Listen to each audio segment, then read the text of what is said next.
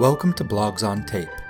Today's post is Mechanics for Resource Management Part 3, Types of Resources, written by Anne Hunter and originally published in April of 2019 on her blog DIY and Dragons at diyanddragons.blogspot.com. Mechanics for Resource Management Part 3, Types of Resources. The purpose of this post is to try to enumerate all the different resources people try to manage in D&D, or at least the most common ones. One reason for doing this is to take stock of exactly what we, collectively, are trying to accomplish when it comes to resource management. Another is to begin thinking about what goal managing each particular resource is supposed to achieve, and how well that goal is currently being met, and if there's any untapped potential for making the resource do more than it currently is.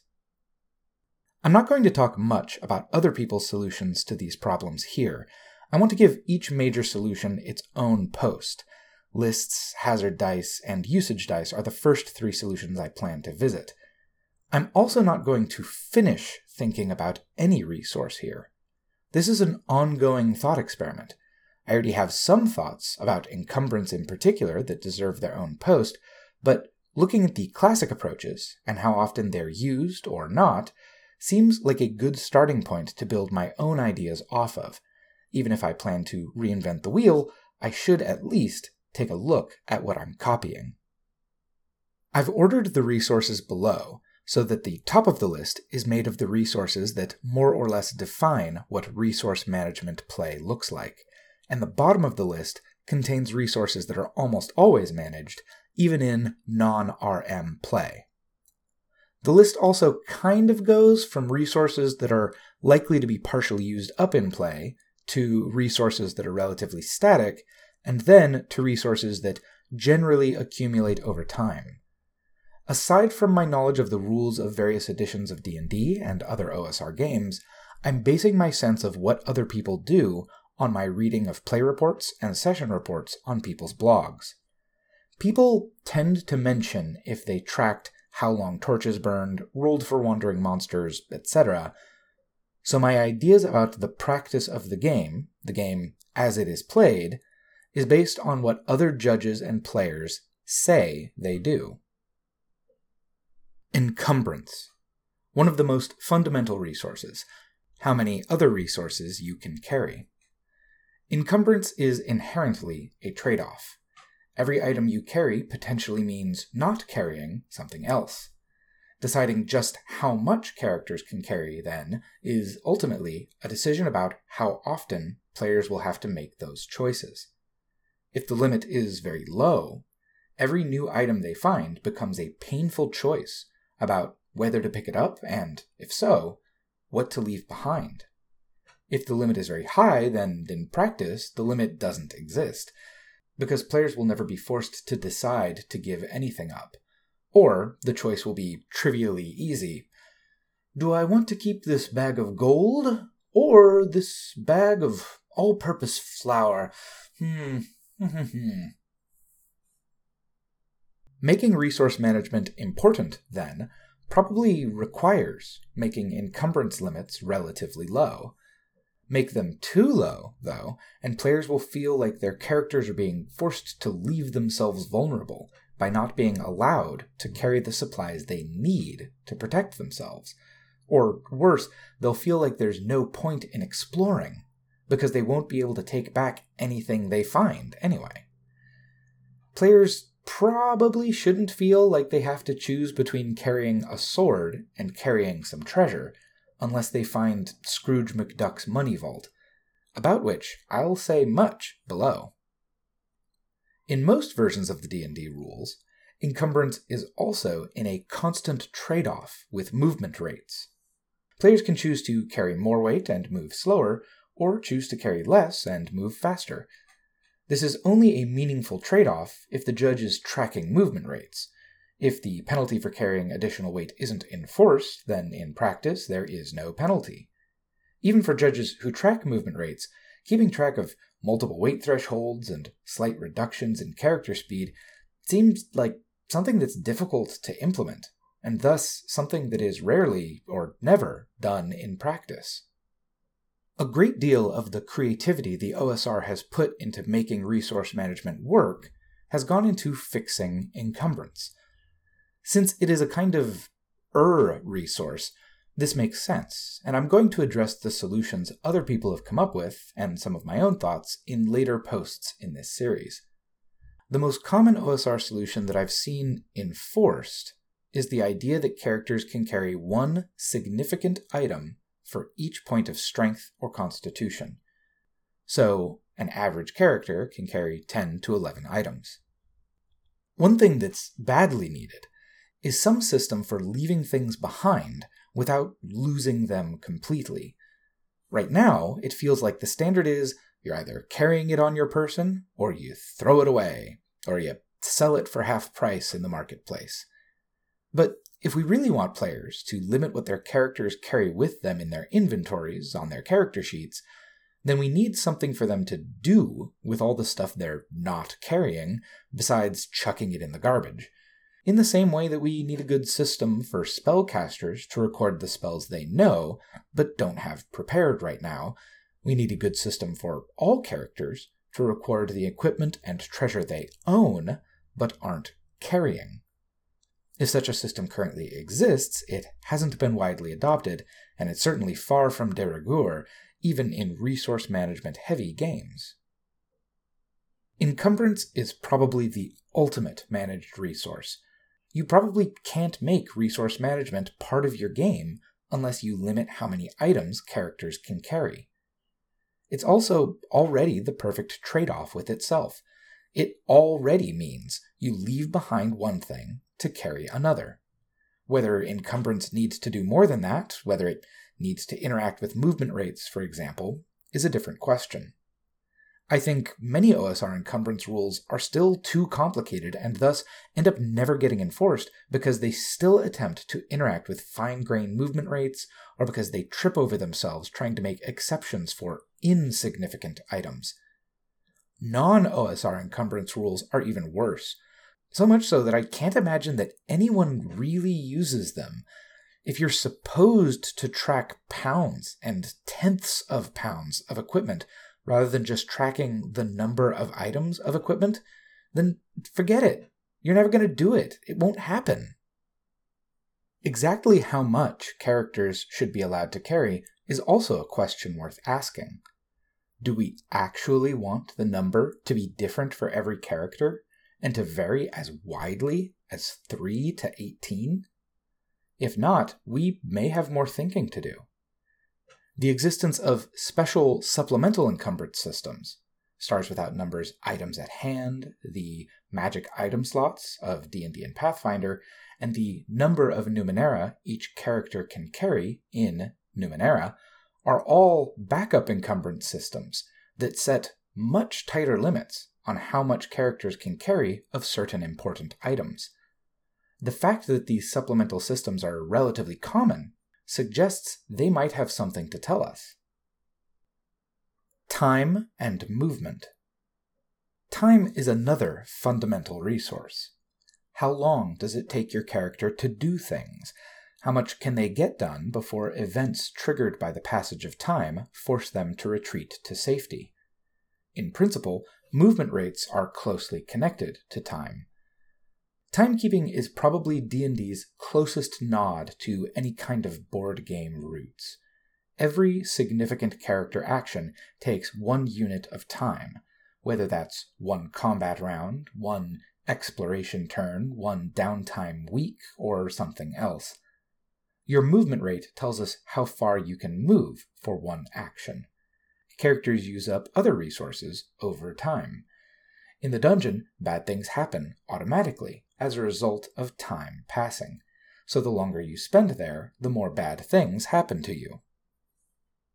Time in D&D is measured in abstract units. Within the game, a turn, for example, corresponds to 10 fictional minutes passing. But for the players, time is directly related to actions, and frankly, thank goodness for that. AD&D used ideas like weapon speed and combat segments to subdivide the combat round into even shorter fictional units and to allow characters to make attacks at rates like 3 attacks per 2 rounds. 1 action per round, or turn, or week, or whatever, is much simpler. It may be that you cannot have a meaningful campaign if strict time records are not kept. But no one's going to be keeping any time records whatsoever unless it's quick and easy enough to do while still playing the game. And the 1-for-1 equation is the easiest and quickest way. Like encumbrance, time necessarily includes a resource management dilemma within itself. Each unit of time is a payment used to purchase one action. Each time you buy one thing, you've used up the currency you'd need to also buy another. You can't do 2 things at the same time. Of course, not being able to do 2 things at once is only a dilemma if there's also some reason you can't do one thing after another. Being forced to go slowly is only a penalty if there are things you want that you can only get if you go fast. Some other resources are automatically depleted by the passage of time. Torches and rations come to mind.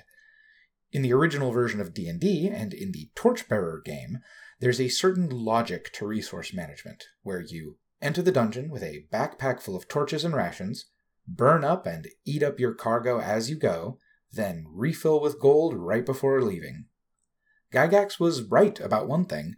You can't have resource management in this very original sense without time records to show when your resources get depleted.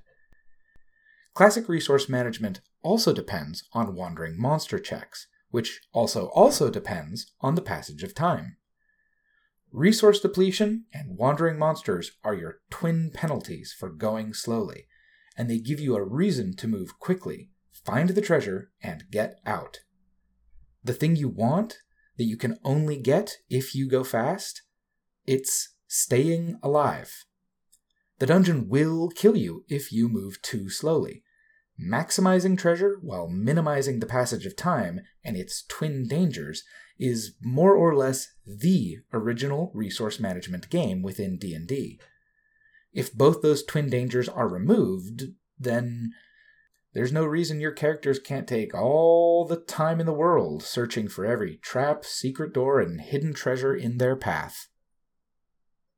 As I said, in principle, movement rates are supposed to be related to time. In principle, there's supposed to be a resource management trade-off between encumbrance and time, because carrying more weight reduces your movement rate, which causes you to spend more turns in the dungeon. Except that, in practice, I don't think it works like that. Dungeon doors are close together. Even if you were heavily encumbered, you'd still probably only need a fraction of your move to get from one room to another, and travel between rooms is the only time your movement rate is supposed to affect how long it takes you to do something. Once you're in a room, the passage of time is determined by how many actions you take. Now, if you only ever need to spend one turn at a time moving, no matter what your movement rate is, then in practice, your encumbrance will have no effect on how quickly you move, and more generally, no effect on the passage of time. There will be no trade-off between speed and preparedness, and no need to worry, for example, that if you carry some torches, you'll move quickly and stay lit the whole time, but if you carry too many torches, you'll be slowed down so much that you'll run out and go dark before the end. This whole much-vaunted mini-game of balancing the risk of traveling too light against the risk of traveling too slow comes to naught, inside the dungeon at least. The wilderness may be a different story, because the nature of the distances involved is different. In the wilderness, the distance between 2 points is never shorter than the distance you move in one time unit, which means that reducing your movement rate really does slow you down out there.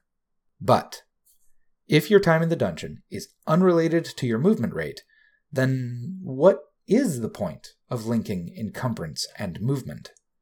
It seems like a lot of bookkeeping to dynamically adjust your character's movement rate as you pick up and shed items, if the actual number of turns it takes you to get from one place to another never changes. It also doesn't seem like there's any real penalty to going slow because you're carrying a lot of treasure, if going slow turns out to be the same rate you were going to voluntarily move at anyway. I have some more thoughts about movement that will need to go in a separate post, but for now, it's enough to notice that time, like encumbrance, can offer an interesting trade-off with itself, but only if bad things happen because of the passage of time. It's also worth noting that while movement rates have no effect on the aspect of the game they're supposedly written for, there are other situations, like chases, where movement rates, as written, are of little or no help in adjudicating the outcome. Torches. Light sources are used to allow exploration in the darkness. In principle, a party without light sources should be trapped in the dark. Torches are one of the classic resources, so famous that the Torchbearer game is named for them. Torches burn down at a predictable rate, typically 1 per hour. If characters know in advance how long they're going to be in the dungeon, they can pack as many as they need with a healthy margin of error. Torches are so cheap that they're essentially free, so aside from encumbrance, the only restriction on how many torches you can carry is the limit of your own imagination. You would only run out of torches, essentially, if you failed to plan properly and stayed in the dungeon longer than you thought possible. I have also literally never heard of a game session where the characters actually ended up trapped in the dark, truly unable to see anything for the rest of their delve. There's probably a reason for that. In any position of authority, it's probably wise to make sure that no punishment you give out actually hurts worse than it hurts the person you're punishing. It's probably also wise to never threaten a punishment you aren't really willing to administer. So the problem with torches is, I would rather rule by fiat that all the characters just die, rather than be forced to play out a session where I have to describe the characters feeling their way along the walls and groping blindly through pitch blackness because no one has a light source. I would rather end the session right there, send my friends home, and never run a game of D&D again, rather than risk having that happen more than once. So truly running out of torches, with no possibility of obtaining more mid-dungeon, is basically a non-starter for me, and I'm skeptical that there are many judges or player groups, even among those who really care about resource management, who would answer differently. Are there any interesting uses for temporary darkness? Maybe. It's a question I'll come back to another time. Darkness, like death, is narratively interesting as a looming threat, as something the judge can get all poetic while describing, as something the players take pains to avoid. As a thing that actually happens, it's boring. And I'll say it, darkness is worse than death, because if you get trapped in darkness, you still have to keep playing a game that can no longer possibly be fun for anyone involved, whereas at least when you die, you get to start over. If torches are supposed to be a resource where if you run out of them, the game's over, well, we already have hit points for that. Do we really need a second terminal resource? Do we really want a second terminal resource? Especially one where you can buy and carry an unlimited number unless your asshole GM and their asshole encumbrance rules force you to carry too few just so they can laugh at you when you get stuck in the dark. Lamps promise an interesting trade-off, because lamp oil can either be used as a fuel source or a weapon. Do you risk losing the fight to preserve your light source, or do you risk getting trapped in darkness to throw a bomb at your enemies? Of course, this is only a dilemma if the threat of darkness is real. Otherwise, this is another false promise. There is no dilemma, and firebombing becomes the only real use for lamp oil.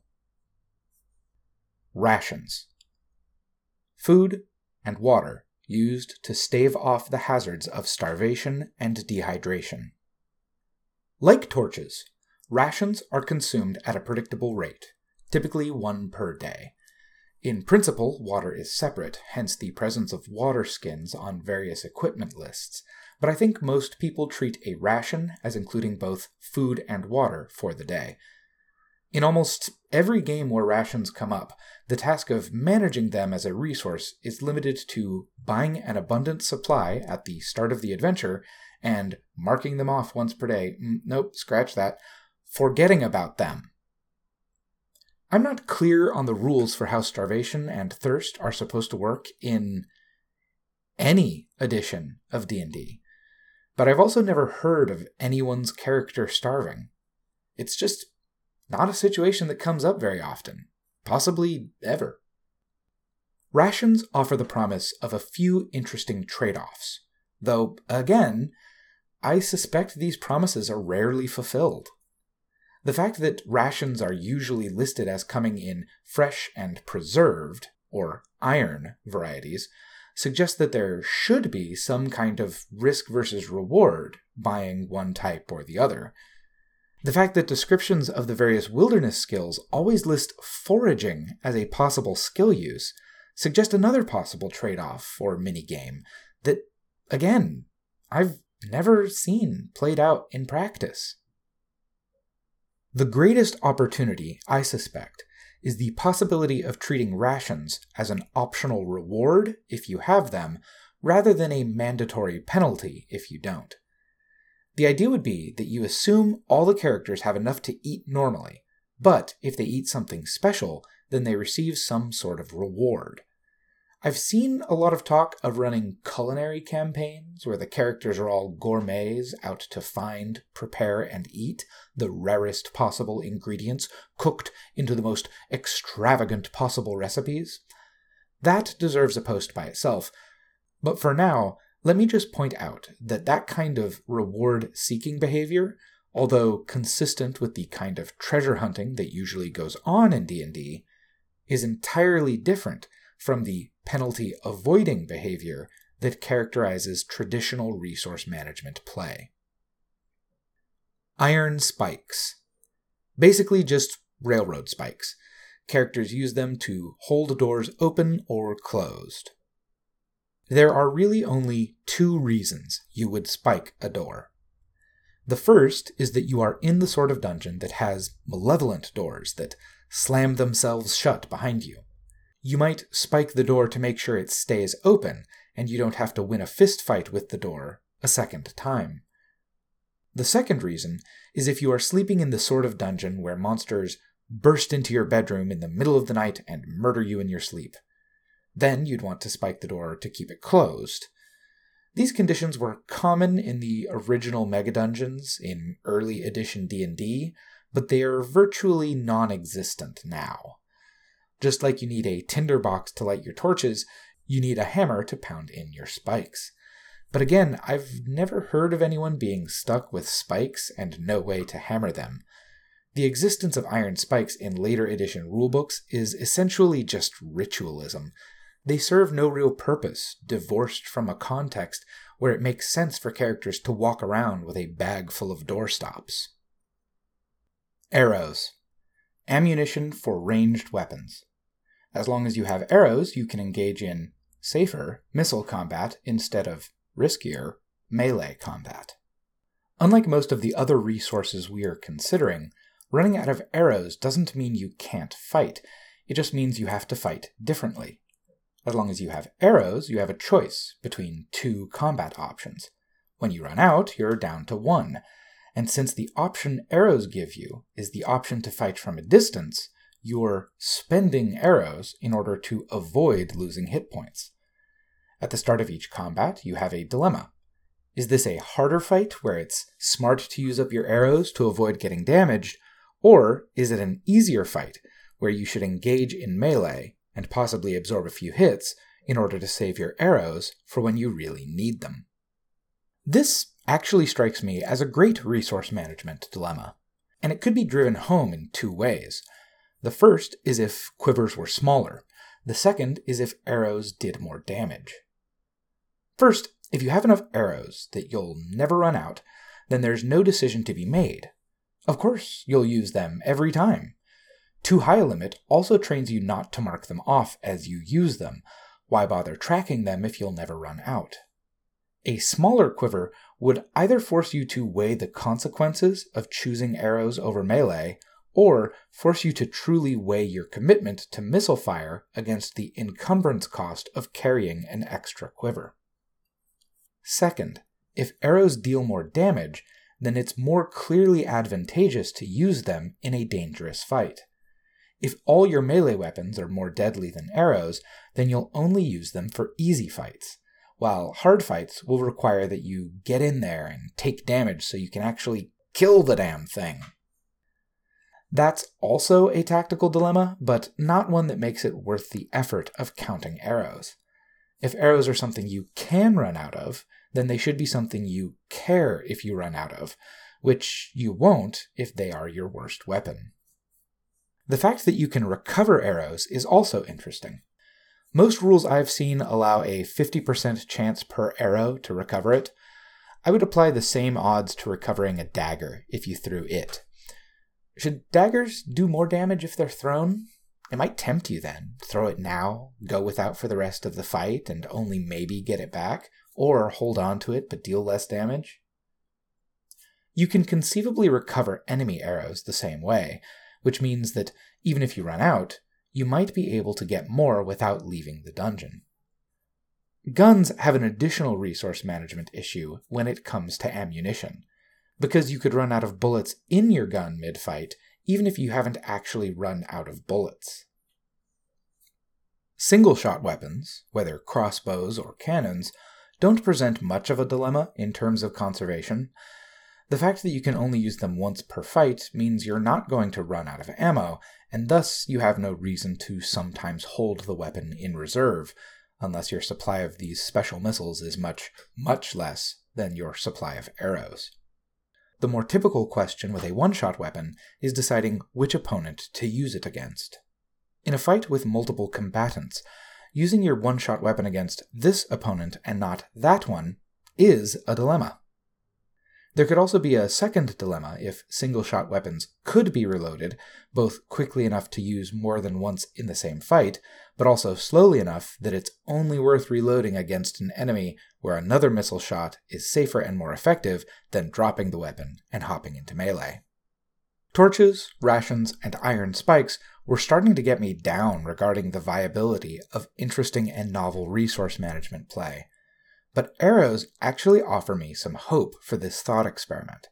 Having them as a resource is beneficial, and using them up isn't deadly, and thinking about what trade-offs arrows are supposed to represent, spend arrows to save HP, or spend some HP now to save arrows and hopefully save more HP later, offers some very easy insights about how the rules could be altered to encourage that trade. What's more, arrows still offer an interesting resource management dilemma even if you don't count them and don't let them get used up. In that case, you'd want arrows that deal less damage, so you get the following choice. Use arrows and have a longer fight while staying distant, or use melee and have a shorter fight while getting up close. This is the same dilemma, incidentally, that you get when trying to decide whether or not to reload a high-damage single-shot weapon. However, I stand by my statement that if you count arrows, then arrows should deal more damage than melee weapons. The trade-off between stronger defense versus stronger attack is a good one, but not good enough to justify the extra work of tracking your supply. If you have missile weapons that deal more damage than melee weapons and unlimited ammo, then expect everyone to carry a gun and melee combat to be rare, which is fine so long as you're aware of what you're doing and you're okay with it. Ropes. 50 feet of rope, typically used to travel from one dungeon level to the next, unless your GM is an asshole and makes them 100 or 200 feet apart just to spite you. Ropes let you access otherwise unavailable areas of the dungeon. Sometimes these are optional areas, places that it might be nice to go, but aren't strictly necessary for completing one's exploration of the dungeon. Other times these are mandatory areas, places where going to them is the whole reason for going into the dungeon in the first place. When it comes to optional areas, not having a rope just means that you'll miss out on some cool stuff, but have the option to try again if you come back later. For mandatory areas, not having a rope means you need to leave the dungeon, go back to town, and buy one. The resource management of ropes is purely a now or later dilemma. Do we spend the rope now to try and find something cool, or do we save it for later in case we really need it to exit the dungeon? Actually implementing this dilemma in play probably requires thoughtful dungeon design. There would need to be more than one clearly optional place to use a rope, plus some way of communicating the risk that you might need a rope to access a mandatory area later. It's not clear to me how often players are forced to manage their ropes, though. In principle, if a rope is tied off safely enough that you can climb it, it's also tied too well to easily retrieve it, making each rope a single-use item. I can't really tell how often judges actually hold players to that standard, though. Also, in principle, unless you have a grappling hook, you should only be able to use your rope to go down, not up. But, like matches for your lantern or a hammer for your spikes, I think this requirement might get hand-waved most of the time, because no one wants to spend the game time navigating going to town and coming back just because your character sheet says rope, but not rope and grappling hook. If return trips to town for other reasons were more common, then I suspect everyone would be more willing to allow for the possibility of running out of rope. Also, if you have a grappling hook, then your rope becomes reusable. Even strict encumbrance rules wouldn't solve this, because at most, a grappling hook weighs as much as a rope, and it might actually be less bulky, which means that you'd be smarter to carry one rope and one grappling hook than 2 or 3 ropes. In fact, if you're going to assume that your player characters are competent at what they do, then maybe you should assume that they have a grappling hook tied to the end of every rope. You could reintroduce the dilemma, though, by making climbing a hooked rope more dangerous than climbing a tied-off rope. Then the resource management question is more like, do we spend this rope to make the current climb safe, or do we accept a dangerous climb in order to keep the rope and keep the possibility of using it again later? Poles. The classic 10-foot pole used for finding traps. Like torches and iron spikes, poles are practically a calling card of original-style play. If it's a little unclear whether using a rope uses it up, it's even more ambiguous when it comes to poles. The idea is, the thief is at the front of the marching order. The thief is tapping the floor out ahead of the party with the pole, and if there's a trap, the pole sets it off at a safe distance, and no one gets hurt. But does setting off the trap break the pole, so you have to stop using it, or do you get to just keep preemptively setting off every trap in your path, as long as the thief goes first? And if it's the latter, then what exactly is the point of having traps in the dungeon? Why have a piece of equipment that just says, let's just ignore this part of the game we don't like? If that's what you want, you don't need equipment to give you permission. Just ignore the thing you don't like. If finding the trap does break the pole, then it gets you out of one trap, unless maybe you get a saving throw to try and save it. And hopefully buys you enough information about what traps in this dungeon are like to make up for the cost of replacing it. Although, like torches, they're practically free. Why not carry a bundle of 10-foot poles through the dungeon and use one on every trap, aside from not wanting to look silly? One solution could be to fix encumbrance. Unlike torches, which aren't much bigger than arrows, so you can pretty much carry as many as you want, poles are big. In fact, poles aren't just big, they're so big that you can't carry more than one. Or carrying them requires that you pay some other cost that's high enough that you're really committing to the decision if you do so. Holy symbols, thieves' tools, spellbooks. Tools that permit the character to use one of their class powers. Traditionally, having the tool alone isn't enough to let a character without the skill use the power, but even characters with the right skill can't use their power if their tool gets stolen or broken. So, for example, a fighting man can't cast spells even if he has a spellbook, but a magic user can only cast her spells as long as she has her spellbook in her possession. This sort of two-factor authentication for skill usage, you need both the skill and the tool, lies at the heart of D&D's approach to character abilities. Clerics need holy symbols to cast spells, heal wounds, and turn undead. Thieves need thieves' tools to do, pretty much anything other than listen at doors. Bards need musical instruments to bard with. Everyone needs weapons to fight and armor to defend themselves, and they need to know how to use them.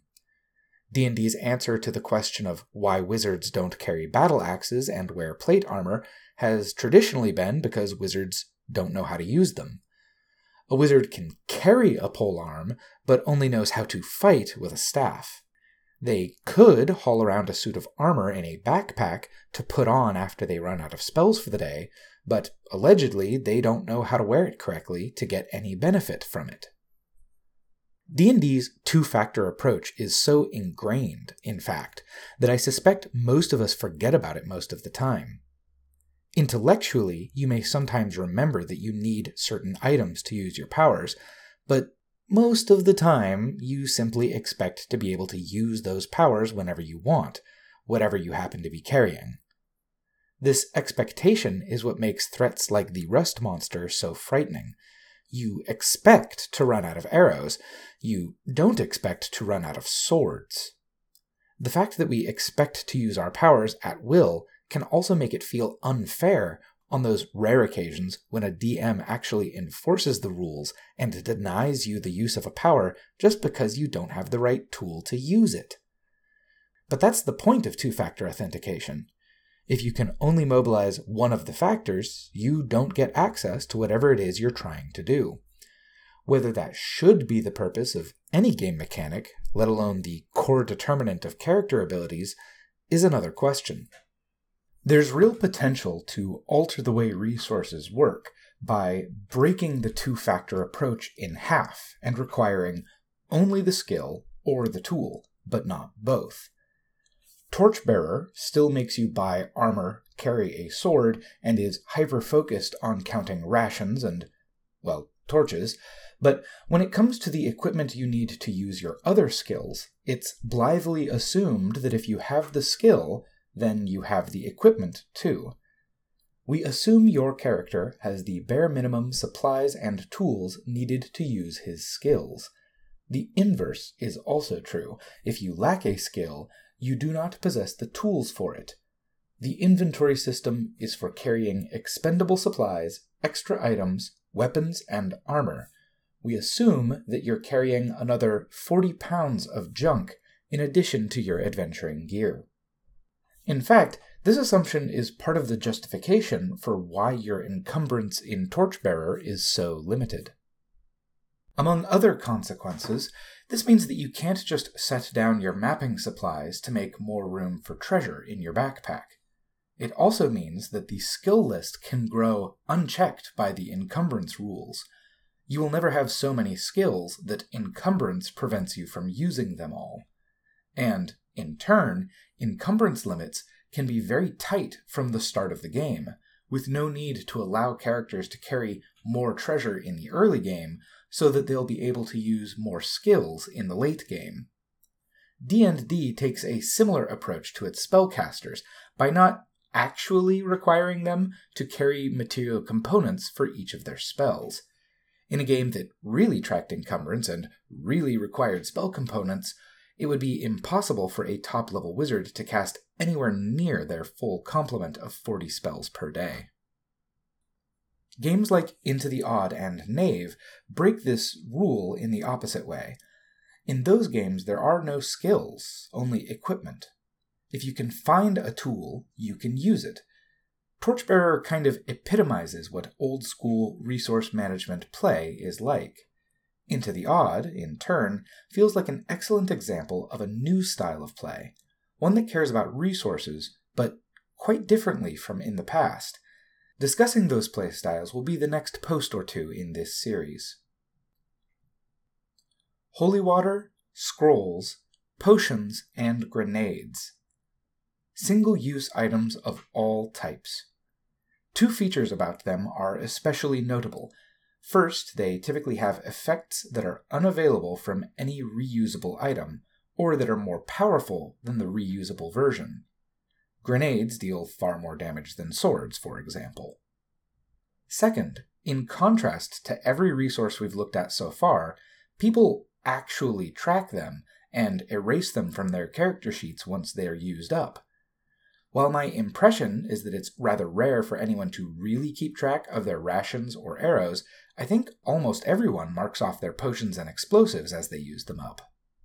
So here, then, we finally have a resource that players will actually manage. And we know that they do because we've all seen it, even in games where resource management is otherwise fairly absent. Which means that a very simple strategy for making resources more important in your games is to make more resources into single-use items.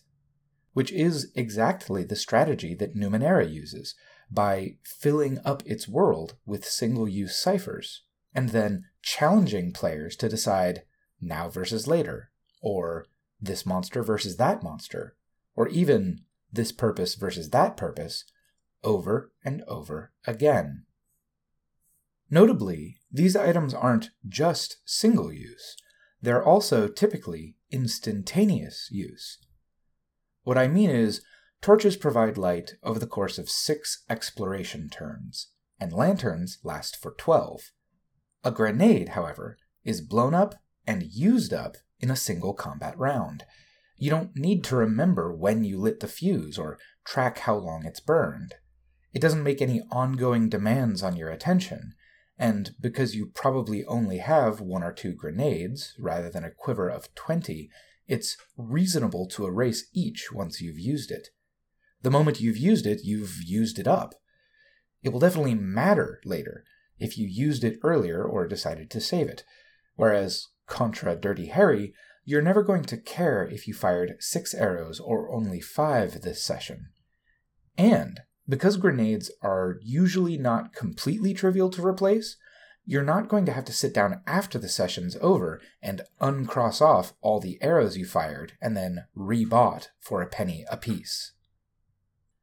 What this means, and I'll talk about this more later too, is that so-called non-resource management play might actually care quite a bit about resources, just not the right resources, the poles, torches, ropes, spikes, and rations that define so-called resource management gaming. While it's possible that the two playstyles care more and less about resources, it's also possible, at least some of the time, that they care equal amounts, but about different resources. Spells. Character abilities that are reusable, but only after some delay, typically a night's sleep. Usually magic and usually restricted to spellcasting classes. In 4e, D&D offered every class daily powers that worked similarly. 5e also has a number of abilities spread across classes that require a short or long rest before they can be used again. Also note that cantrips, spells that can be cast an unlimited number of times, are not a resource that needs to be managed. Spells share some similarity with grenades. They're another resource that players really do keep track of, and the fact that they can only be used once a day means that each time they could be used is another opportunity to decide if they should be used. The fact that they replenish automatically overnight makes spells a bit more forgiving than grenades, though, and much more forgiving than unique single-use items. The original version of D&D spellcasting is the simplest, from a resource management perspective. Wizards and clerics memorize a certain number of spells each day, and then cast them one at a time, forgetting them as they go. Although this has literary origins in Jack Vance's Dying Earth stories, it plays out exactly like the wizard player having a hand of spell-like cards and then discarding them one by one as they're cast. Making each spell single use each day is a very simple way of tracking which spells a wizard can't cast anymore. Unfortunately, the distinction between the spells a wizard knows, in the sense of currently having them memorized, that is, known versus forgotten, and the spells the wizard knows in the sense of having them available to memorize, that is, known versus unknown, is a little fuzzy right from the start. Technically, any spell written in their spellbook is known in the second sense, but not every character sheet provides a space to make this distinction. The original D&D spells are kind of interesting in terms of just how much they show off their role in resource management play. You have a light spell to replace your torches, create food and water to replace rations, knock to replace a door opening check. The doors in early D&D are seriously a force of evil unto themselves. Almost all the low-level spells from the original version of D&D replace one resource or another, or allow you to do something with certainty, instead of having to roll the dice making an attempt. The prosaic nature of these spells probably disappointed a lot of people who wanted their magic to feel, magical, but they did fit hand in glove with the style of play the original rules were promoting. Beyond expanding the spell list to include all kinds of new things, later versions of the game, and any number of house rules documents, introduced more complicated rules for managing spells. The two that are probably most worth noting are spell points and spell slots. In the spell points system, the wizard has a pool of magical energy that refills once per day, and each spell costs one or more spell points, the unit used to measure the amount of energy in the pool, to cast. The 3rd edition D&D Psionic rules used points like this. The two effects are that you can cast the same spell more than once per day, and that you can choose to cast a larger number of low-level spells or a smaller number of high-level spells. This is actually a pretty decent resource management dilemma. Pathfinder uses pools and points for a lot of its newer class abilities, like the grit points that limit a gunslinger's special shots, or the panache points of the swashbuckler. Pathfinder also adds the extra complication of letting these classes regain some points midday by pulling off cool but risky tricks, another resource management wrinkle. Most moves that use grit or panache only use 1 or 2 points, though, while in D&D's Psionics, 2nd level spells cost 3 points, 3rd level costs 5 points, 4th level 7 points, etc. In the spell slots system, the wizard has a certain number of slots in each spell level, and can spend a slot of a certain level to cast any spell of that level or lower. So slots are kind of like spell points, but they can only be spent in very specific ways. In particular, there's a hard limit on the number of spells you can cast per day. Suppose you only have a single 2nd level spell slot remaining. You can only cast 1 more spell, whereas with spell points, you could cast multiple 1st level spells for the same cost as 1 2nd level spell. With both spell points and spell slots, you can also engage in overcasting and sometimes undercasting. To overcast a spell with spell points, simply spend more points than the minimum required, and the spell produces some additional effect. With spell slots, overcasting means spending a higher level spell slot, and, again, produces an additional effect. Since 3rd edition, sorcerers in D&D have used spell slots instead of the memorize and forget casting wizards use, and almost every new spellcasting class in Pathfinder uses spell slots as well. All this is more complicated than the simple form of magic that original D&D started with, but it also introduces a new type of resource management for spellcasting characters to engage with. Instead of being limited to deciding to cast a spell now or later, they now have to decide how to use each point, or slot, to its best advantage. Both spell points and spell slots also eliminate any ambiguity about what it means for the caster to know a spell. Either it's in your head and remains there forever, or it's not. At various times, D&D has also toyed with making spell knowledge into a kind of alternative encumbrance system. There are a few spells, like Find Familiar and Sword Magic, that let you spend one of your spell memorizations, essentially giving up a fraction of your ability to cast spells in exchange for some other resource, like a Pokemon or a lightsaber. This seems like it could be part of a more general psychic encumbrance system, where spells known, skills, martial arts, fighting techniques, weapon proficiencies, and even languages all become interchangeable mental items that you can slot into your psychic encumbrance.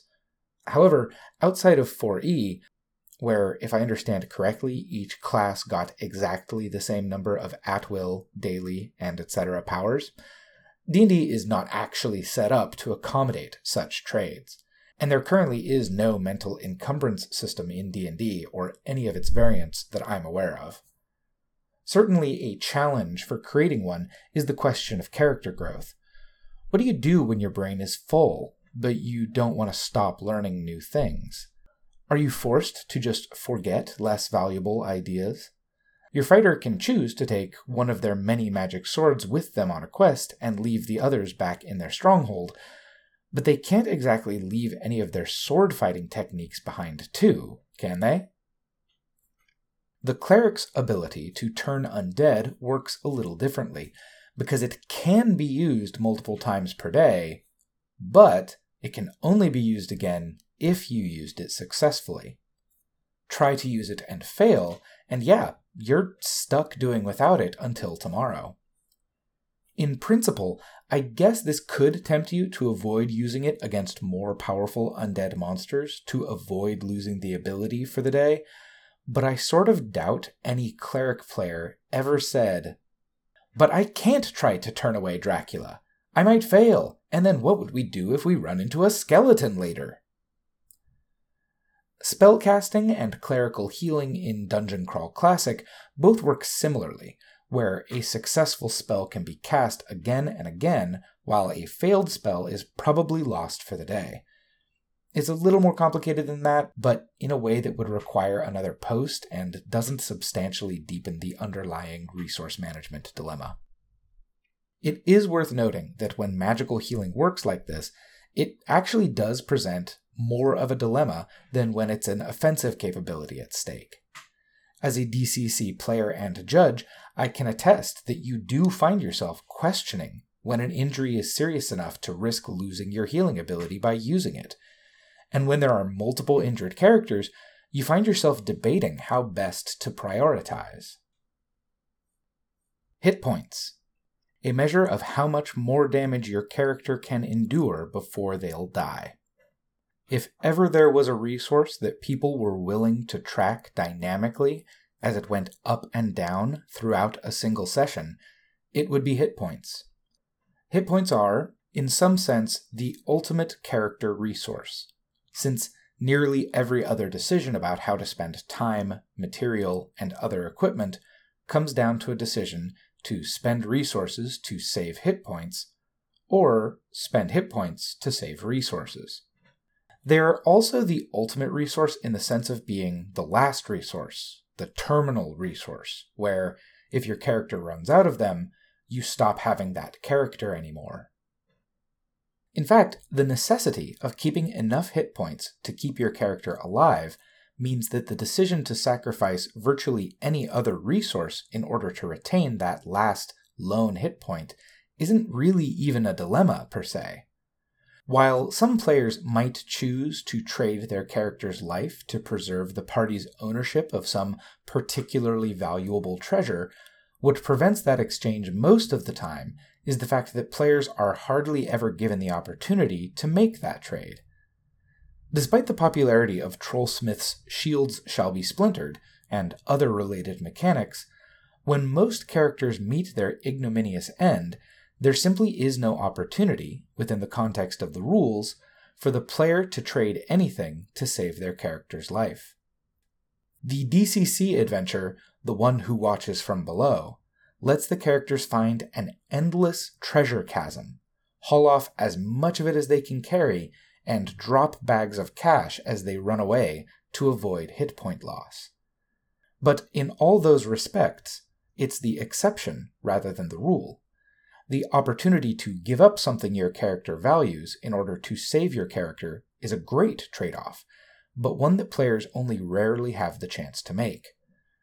Although, I suppose that the proliferation of death and dismemberment tables could be considered an example of this trade-off. If we accept the premise that our characters are something we value, then death and dismemberment rules give us the chance to trade away a bit of our character's coolness and long-term badass potential in return for keeping them alive in a somewhat reduced capacity.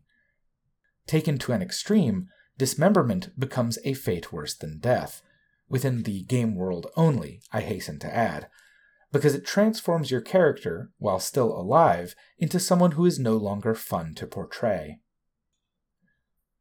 In addition to the more abstract trade-offs between hit points and literally every other resource in the game, there are also direct trade-offs between hit points and things like healing potions, healing magic, and time spent resting or camping. There are a couple dilemmas here. First, for powerful effects, timing becomes an issue.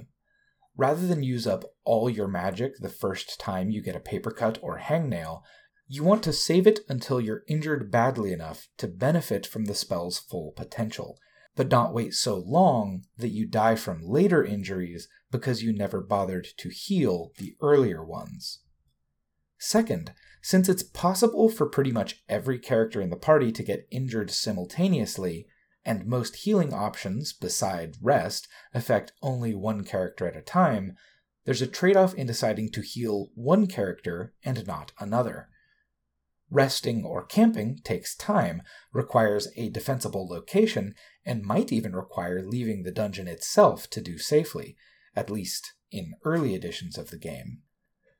Indeed, across the board, every form of healing has tended to get easier in later versions of D&D. Healing potions go from rare magic treasure to commercially available herbal remedy. Healing magic goes from once-a-day spells to something as reusable as the cleric's ability to turn undead. And resting goes from an obligatory loss of a turn once per hour to a way to retain hit points mid-adventure without needing to set up a camp. While dying isn't interesting, all the things players do to keep their characters alive are interesting. And so it's ultimately, I think, the threat of death, the threat of losing your character, that motivates players to go to the trouble of performing other forms of resource management. If your character can't die, then there's a lot of things it no longer makes any sense to do, because there's no longer any reason to trade any other thing to save hit points. If your hit points aren't ever going to run out, then you can spend them freely in exchange for any other thing you want to preserve. Just like with encumbrance, hit points are only a meaningful inducement to put up with the pain in the ass hassle of erasing and rewriting numbers on your character sheet all session if there's enough danger of running out of them that A, you want to keep a close eye on them and make sure they don't run out, and B, you're willing to make otherwise undesirable decisions purely for the sake of preventing hit point loss. If your character is effectively immortal, then why not jump off a cliff, swim across a river of lava, and challenge Godzilla and King Kong to some tag team wrestling? If you're never going to run out of hit points, the thing you're most motivated to count, then why bother worrying about running out of anything else? And why bother counting any other resource? Hit point loss serves as a signal that it's time to leave the dungeon, but they're a weak signal at best, because you clear out dangers as you go. The return trip out of the dungeon is always safer than the expedition going in, even if it's not exactly safe. Which means that you don't need to leave as soon as you've taken half your HP and damage, and in fact, it feels a bit overly cautious and unadventurous to do so. Really, the only signal HP loss does give you is to let you know when you'll probably die if you get into one more fight. This isn't quite as bad as it sounds, since you're primarily moving through clear areas once you turn around. You only need to worry about possible, but not certain, wandering monsters. Depending on the roll of the dice, you might not fight any. Or you might run into 2 or 3 more fights. It would help if you could be certain how many wandering monster checks are between you and the exit, at least. One of the most common rule changes people make regarding hit points is to create 2 categories.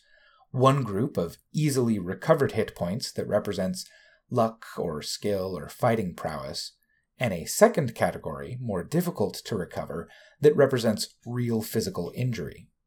Under those rules, it makes sense for players and characters alike to be pretty cavalier about using their easy hit points and much more cautious about losing their hard ones. It's a rules change that I almost invariably see described as being more realistic than D&D's standard way of treating hit points, although I want to point out that what it mostly does is offer a more realistic interpretation of the way that characters blow through and then gain back dozens of hit points across only a few hours of in-game time. The hard hit points that represent real injury are often tied in some way to the character's Constitution score. In fact, sometimes the Constitution ability score itself is used as the pool of those points. See, for example, the treatment of strength in Into the Odd.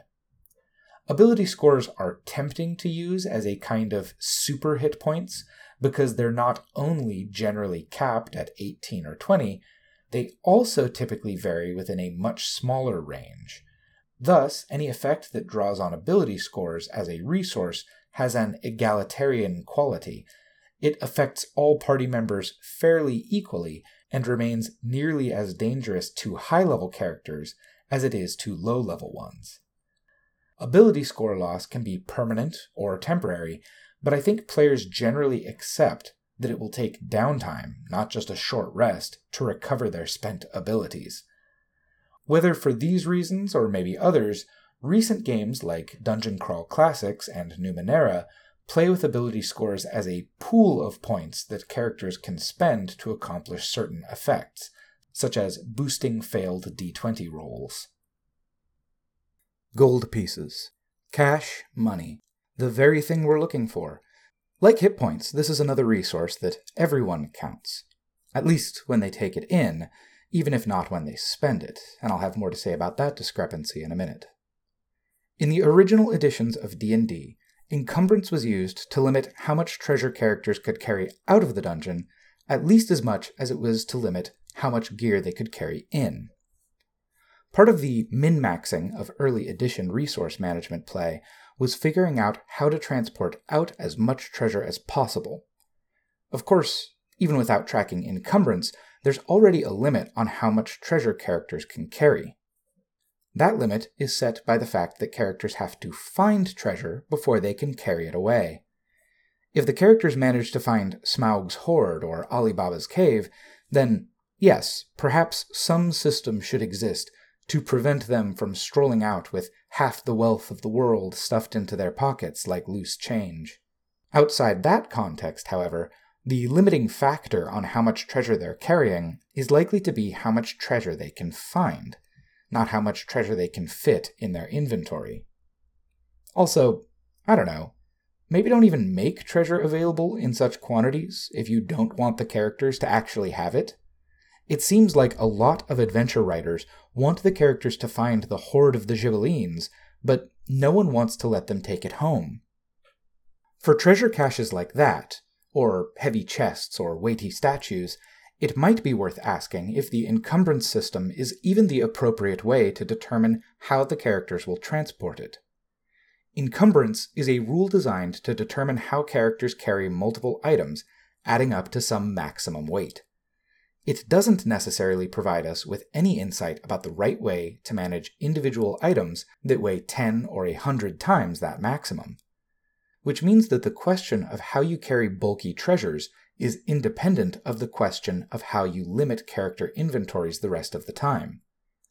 Foregoing ordinary encumbrance doesn't mean letting players fit all the gold of Los Angeles on the head of a pin. It means finding or making rules about how to carry specific bulky items, which, as I noted, you have to do anyway, even if you are tracking encumbrance, since it doesn't help you with this question at all. Beyond the resource management question of how much gold you can carry is the related question of what you can do with gold. What is it for? In OSR-style games, you get 1 experience point for 1 gold piece. But the point is not supposed to be that you want gold because it gives you experience. You're supposed to get experience because you want gold intrinsically. Except, gold's money. No one wants money intrinsically, except dragons and the handful of sociopathic hoarders who own half the planet. You want money because you want to spend it. You want money because of what you can do with it. So what can you do with it? In a lot of games, the answer is nothing. You start the game with the best equipment money can buy, and you get the stuff money can't buy by delving for it. If you're playing a game where gold doesn't earn you experience either, then gold becomes like points in most video games. You get bragging rights, I guess, if you have the high score, but collecting them does nothing for your character within the context of the game. But if the purpose of the game isn't to collect gold, then it might be time to ask, then what is the point, and start thinking about how to shape play towards facilitating that goal instead. 2 more points about gold seem worth mentioning before we turn to experience. Some people like a gold standard in their game, where equipment prices are denominated in gold pieces, as are most treasures. Some prefer a silver standard, and these days some even prefer copper. In any system, the purchasing power of the standard coin seems to be pegged around the same as $1 American, probably because that's the standard most judges and players are most familiar with. Whichever system you prefer, though, I see very little point in even having coins of lesser value. Imagine finding a small trove of silver. If you've been playing on a copper standard, then yes, finding a stack of Hamiltons is a decent prize. But if you've been playing on the gold standard, then no. Stealing someone's coin purse full of the dimes they use in parking meters isn't exactly going to excite you. Copper's even worse. On the copper standard, 2,000 CP in coins is like the treasure of the Sierra Madre, potentially worth killing all your teammates over so you get it all to yourself and get to level up from the experience. On the gold standard, it's akin to finding a jar of loose change. There might, in fact, be $20 inside the old jam jar, but getting it in pennies can make it feel like more of a hassle than it's worth. If you're going to give your players treasure that's a pain in the ass to deal with, then at least give them some kind of white elephant and make it a hassle that is worth dealing with. The other thing about money in D&D games is that when it comes down to receiving treasure, players really will count it down to the last penny. They might not be thrilled to get 37 cents as their share from the Great Goblin Sock Drawer heist, but they'll be damned if they're not going to write it down on their character sheet. But there's a certain sleight of hand I think we've all come to expect when it comes to accounting for expenses. Because while players will gladly count every coin they take in, most of us are less enthusiastic about explicitly marking down every penny our characters spend. Part of that hesitancy might be attributed to the mismatch in currencies. If I'm sitting on thousands of dollars of currency, it feels almost beneath my dignity to break one of my large bills so I can buy a few burning tree branches and a can of baked beans. That's going to be especially true if I haven't really been keeping track of how many torches or rations I've used, because although they're written on my character sheet, I haven't actually been playing in such a way that tracking them is a meaningful activity. And so it bears asking again, if we think of these expenses as basically rounding errors in our characters' bank accounts, then why are we counting their wealth to the last centime rather than bundling it into larger units, or treating it more abstractly. When we note every dime and decimal fraction of a coin we take in, but decline to subtract any costs that aren't directly related to the supplies we actually use in the dungeon, our character's GP totals truly do begin to seem like video game scores. The other mismatch is between the units of time indicated by the items available on a typical D&D equipment list and the actual units of time we use to count our character's downtime. Most equipment lists include things like individual cups of beverage, specific cuts of meat, and itemized side dishes. You can't get so much as a prefix meal, to say nothing of a single lump sum price to pay for your entire downtime. It's a variation on the same problem we keep seeing. The units used to measure time, distance, and weight in one section of the rules are incommensurable with the units used during play. Whether the standard downtime in your campaign is a week, a month, a season, a year, however long it is, the player should know in advance how much treasure they'll need to cover the cost. Staying alive, out of debt, and out of the gutter is motive enough for adventuring, but the cost of living puts a limit on how much equipment they can buy, but only if the whole price can be expressed in a single number, rather than as some a la carte menu of every possible amenity. Or just do what I think almost everyone usually does anyway, and what 5e pretty much makes an explicit practice, and just ignore any possible downtime expenses. If your character can break even every day without adventuring, then is there really anything wrong with only deducting gold from your treasure hoard when you spend it on useful supplies, rather than being forced to pay an arbitrary tax just for the privilege of being allowed to have an imaginary character who exists within the shared game world? Why not treat your gold total like a video game score? Why not enjoy competing with your fellow players to see who can get the most cash out of the dungeon while spending the least on adventuring supplies? Or, if you're not keeping score, why not spend all your gold on new toys to bring into the dungeon with you? Debt is a very comprehensible motivator of character activity, but so is the opportunity to buy cool stuff at ye old Renaissance magic item shop. What makes one of those options better than the other? Arguably, only how well it fits within the genre of the style of game you want to play. If you want to portray a squalid, starving wretch who goes crawling through the sewers for the chance to steal a goblin's lunch money, then runs up his medical bill getting treated by leeches for the dysentery he caught down there, then sure, the magic item shop would be out of place if it hung out its shingle on the corner of Grimdark Alley and Crapsack Lane.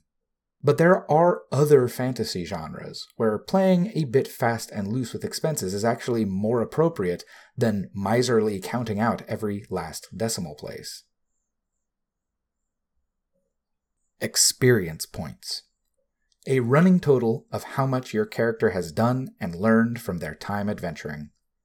Fortunately, this is a resource you don't need any extra room to carry, and only count once a day at the end of each session. That's good, since in D&D and its relatives, the total routinely goes into the thousands, and can run into the millions for really high-level characters. In the original version of D&D, XP came almost exclusively from gold on a one-to-one basis, so avoiding time-wasting combat and figuring out how to carry out as much as possible in your backpack had a very direct and tangible relationship on how quickly your character advanced. So did having the correct high ability scores, which could confer a 10 or even 20% bonus to your XP earned. In more recent editions, combat has become the sole experience-granting activity, and it's my impression that there's been a combination of lowering the XP threshold to gain a level and increasing the rewards for defeating more powerful foes. So even at high levels, the way to get a leg up isn't to massacre an entire continent of orcs. It's to go find the sort of big game animal that would make Ernest Hemingway feel manly feelings of manly pride and go shoot it with a rocket launcher out the side of a helicopter. Challenge it to a sporting duel on the field of valor. In the original edition, the XP threshold to level up doubled every level, which meant you had to earn as much experience as you had so far to date again to reach the next level. Among other things, This meant that the time it took players to reach the next level roughly doubled every time as well, and that a new first-level character who joined a high-level party at any point would be only a level behind by the time the others finally leveled up. I believe that this dynamic too has been altered in more recent editions of the game. The only way to lose experience is from fighting certain asshole undead monsters that only asshole hardcore DMs ever use. Players hate losing experience, and everyone hates having to do the math to remove a level from a living character. And just because of the way that XP thresholds worked, if your character just died instead of getting level drained, it would take you the same amount of effort to bring the new character up to par as it would to return your old character to their former glory. Since you almost never lose it, and can actually never spend it, in D&D, experience is like a resource that doesn't really require any management. However, I think that in Numenera, Dungeon World, and maybe some others, the GM is encouraged to periodically threaten the players with some problem or complication, but offer them XP in return. And the players, in turn, have the option to accept the XP and the risk that comes with it, or to refuse the XP and avoid the complication. This is a bit meta, but certainly it is a resource management dilemma, and one that only appears in games that have a reputation for not including any resource management. If there's one thing this exercise is teaching me, it's that supposedly non-RM games don't necessarily deserve their reputation. There's quite a bit of resource management that goes in here at the supposedly shallow end of the RM pool, so much so, in fact, that perhaps it makes counting doorstops and flashlight batteries feel a bit superfluous. Player time. The final and perhaps most fundamental resource. Just how long do you have to play this game anyway? How much of that time are you willing to spend counting pennies and matchsticks? What exactly is your idea of fun, and how much of your game time are you willing to spend on not fun mental activities? One thing worth noting about the old resource management intensive style of play is that it takes a lot of time. Counting grid squares to draw accurate player maps, tapping every floor tile to check it for triggers, searching every inch of the place for treasure, traps, and secret doors, or, worse, debating whether or not to search.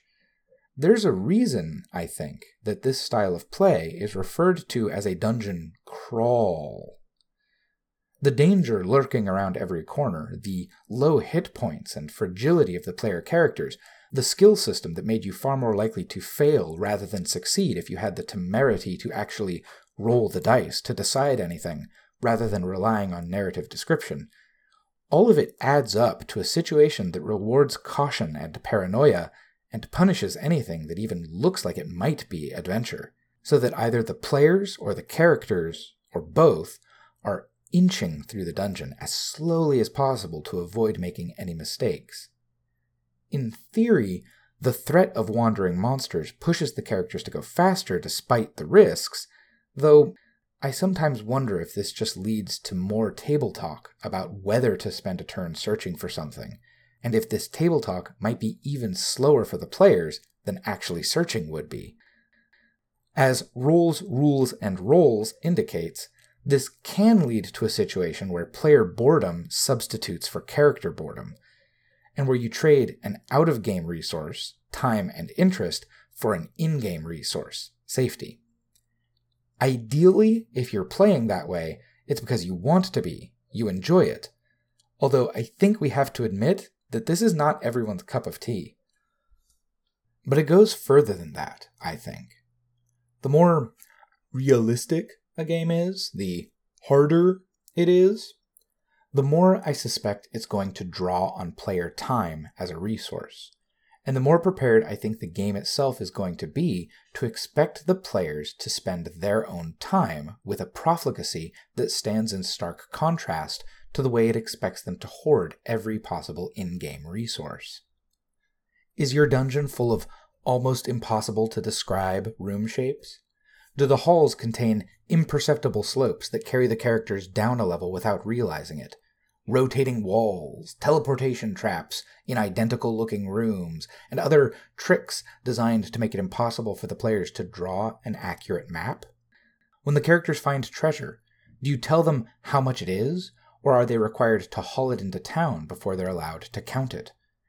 If their treasure is something other than cash, will they need to hire a jeweler or appraiser in order to be allowed to find out what it's worth? When they find magic items, do you tell them what they do, or are they required to experiment and possibly waste or break the item just to learn what it does? When they get enough XP, can they just level up, or do they have to perform some additional quest or hire a professional trainer in order to gain the level they've earned? All these things take time, real time, player time, and none of them particularly even substitute for an in-game resource, except perhaps for knowledge about the game world. Which means that they're not really avoidable even if you're willing to make the right trade. They're just there. Common expected practices of Gygaxian-style play that just take so long. Games that emphasize tactical combat have their own time-intensive activities, so this isn't just an old-school versus new-school distinction. When a crew of fantasy superheroes goes up against a gang of orcish ninjas, and everyone knows a dozen moves and has 100 hit points, that fight is going to just take so long. So it's not like newer editions of the game are necessarily respectful of player time. Then again, regardless of the edition, you can explore all kinds of dungeon rooms if there's pretty much nothing in them. So rooms per real-life hour isn't some kind of ambiguous measure of player fun either. And look, I know I've gone kind of hard after original edition dungeoneering here. But really, it's not my preferences that are the most important. It's yours.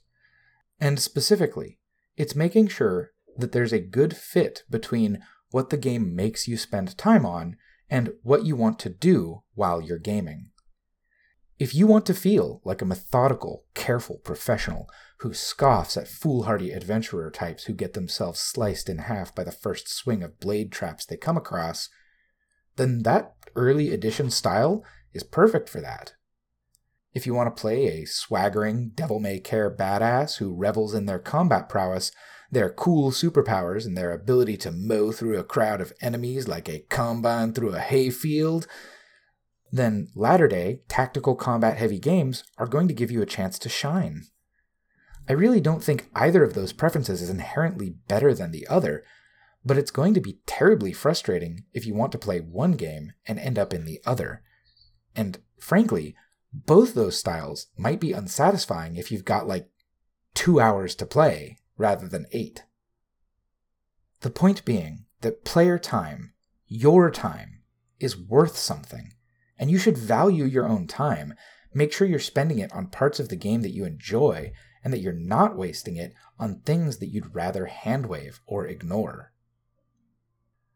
The next post in this series will be a look at playstyles of original resource management play, supposedly non-RM play, and what might be a whole new style of RM that I see emerging in games like Into the Odd and on blogs like The Retired Adventurer.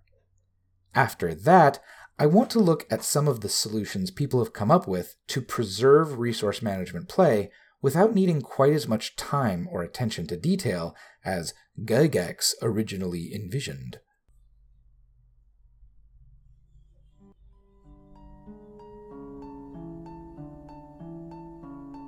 That novel was Mechanics for Resource Management, Part 3, Types of Resources. Written by Ann Hunter and read for you by Nick L.S. Whalen. Blogs on Tape is a project that works with authors to make great adventure gaming blogs more accessible through audio recordings. It's a community effort which you can support with a small contribution to help offset our hosting costs. It costs me about $150 a year to make these audio files available, and if you'd like to help offset that for me, you can go to ko-fi.com/blogsontape. And whether or not you're able to contribute in that way, thank you very much for listening.